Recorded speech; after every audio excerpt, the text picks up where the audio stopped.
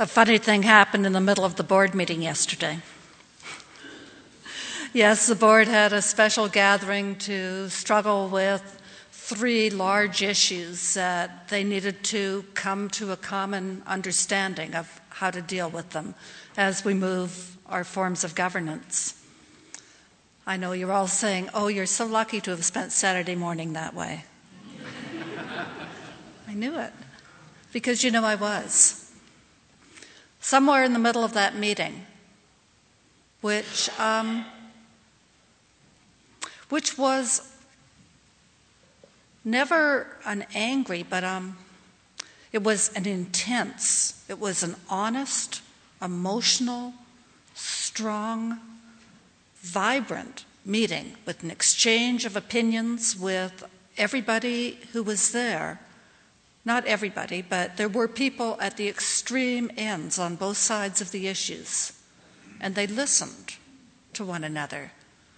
And they talked with one another and found what was behind the concerns, found the histories. They wrestled. They talked. They cared. And you know, when the day was over, they were all in agreement on all 3 questions. And somewhere in the middle of that morning, I had this flash that was right here. I said, I love these people. I love these people. And I realized that what had happened was what Scott Peck talked about over 20 years ago in his book, The Different Drum, about having soft eyes, about that time when you're still seeing absolutely clearly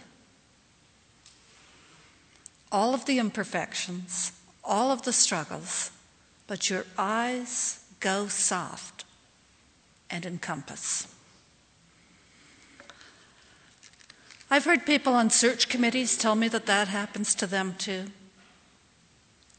I've had it happen in a number of small group activities. The transition team says it happened last week. That's when the new vision statement started. Well, actually, it burst into song. It had been singing for a while, but now everybody can recognize the melody, I think. When I said I was going to be talking on faithful community, I was wondering what to say. Faithful community. I met with some of my colleagues and said, what in the world? What do I say? And they gave me some good ideas. I said, faithful community is when you show up, even when you want to sleep in. It's when we understand that the importance of our presence, that it's not just what we're receiving, it's how important we are to the community. That our absence leaves a hole in the fabric. They said that community is preparation for what life hasn't thrown at us yet. But most of all, that the community is never the people who are there. Ministers come and ministers go, and members join and members leave. But the fabric of the community remains. I think that's part of what Barry was trying to tell us. It was certainly part of what he told me. And then when I met with the worship associates at their retreat a couple of weeks ago, I asked them. And Stephen Mossberg said, that sounds a lot like Scott Peck. And he, of course, sent me immediately lots of good resources. And I pulled out my old copy of The Different Drum. And Scott is no longer with us. Scott is a person who finally lost hope, folks. His last couple of books were not the same as his first books. but he brought hope to a number of people. He talked about a thing called soft individualism. The kind of individualism that teaches that we aren't ourselves fully until we're able to share the things that we all have in common. Until we're able to acknowledge interdependence, not just as an intellectual catchword, but in the depths of our hearts. In those moments when you say, I love these people. Because community is not just a collection of people. Community is something very distinct and almost impossible to define. It's like a gem in the ground that's just called a stone. What turns it into a gem is its potential being recognized, its facets being cut and being polished beyond what you'd think you could endure. And even when you've done that, you can't describe the gem, you can only describe its facets. The youth musical, the adult choir, Barry Johnson, La Connexion, Sushis, Stephen, Kate, the facets. You see, communities are ever expanding facets. They're always reaching to extend themselves. They don't ask, how do we justify taking this person in? They ask, is there any way to justify keeping this person out? No one can ever be excluded for belief. People can only be excluded for behavior that's destructive to the fabric of community. But once there, community means commitment. In one way or another, members commit themselves to one another. There's no other way to become a community. There are only two things that stop a group of people from being a community: excluding the other or excluding yourself. And once you've committed to being there, to showing up, you can begin to appreciate each other's gifts and begin to appreciate your own limitations. You can witness other people share their brokenness and their strengths. You become aware of human variety. You become more humble individually and as a community. And I remember Scott Peck asking, from what kind of group would you expect a wise decision? An arrogant one or a humble one? You see, a true community is always involved in self-examination. It insists on being self-aware. It's asking all the time, how are we doing? Are we still on target? Are we a healthy group?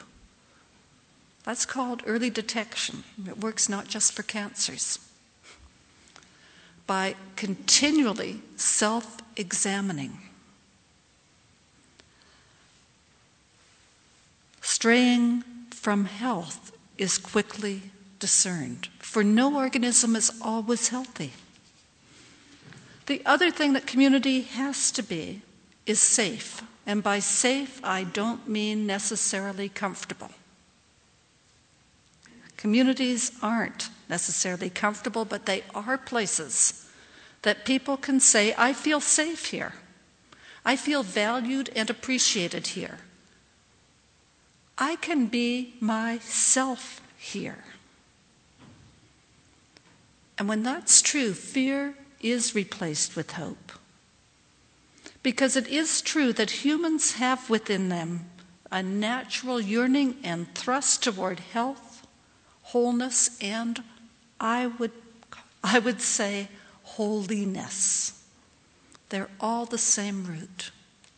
Health, wholeness, holiness. Communities heal and convert. And they do it precisely because they do not exist to convert or to heal. They exist to create space for that to happen. And one more thing about communities. Scott Peck said, they learn to fight gracefully. Like yesterday, the people did not all agree. Some could have considered it, and it could have been a fight. It could have been an argument.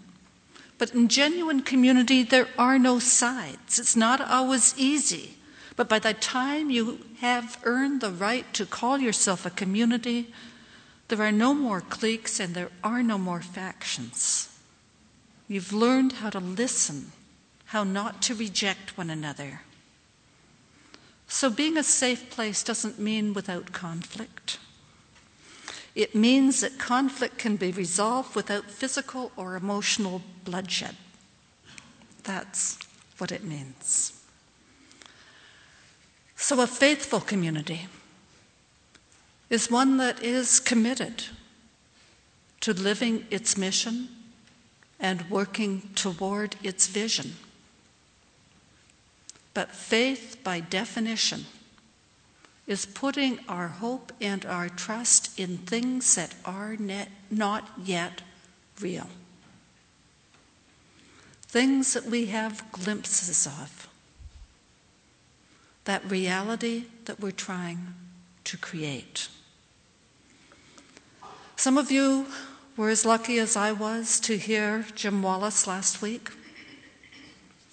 He, like Scott Peck, well, Jim Wallis has been talking for over 35 years with a consistent message. I wish I could say that his was the voice we were waiting for. His is the voice that the world seems to be able to hear now. Scott Peck was speaking over 20 years ago. The message isn't new, but it's being lived in more and more places now. I want to close with Jim Wallis's commission from his new book, The Great Awakening. He says the world is waiting to see what this generation is going to do. The children whose lives are in the balance are waiting for you to act on their behalf. Your own future children are already waiting to see what kind of world you will give them. The church is waiting for you to change our direction. Are you ready? We need you now. This is your time. This is your moment. Don't let it pass you by. So my advice is to take care of your faith. Take care of each other. Take care of your hope. Stay with the vision. And my commission to a new generation is this: no longer accept the unacceptable. Change what is believed to be possible. And always make the choice for hope. May this faithful community help lead the way. Amen.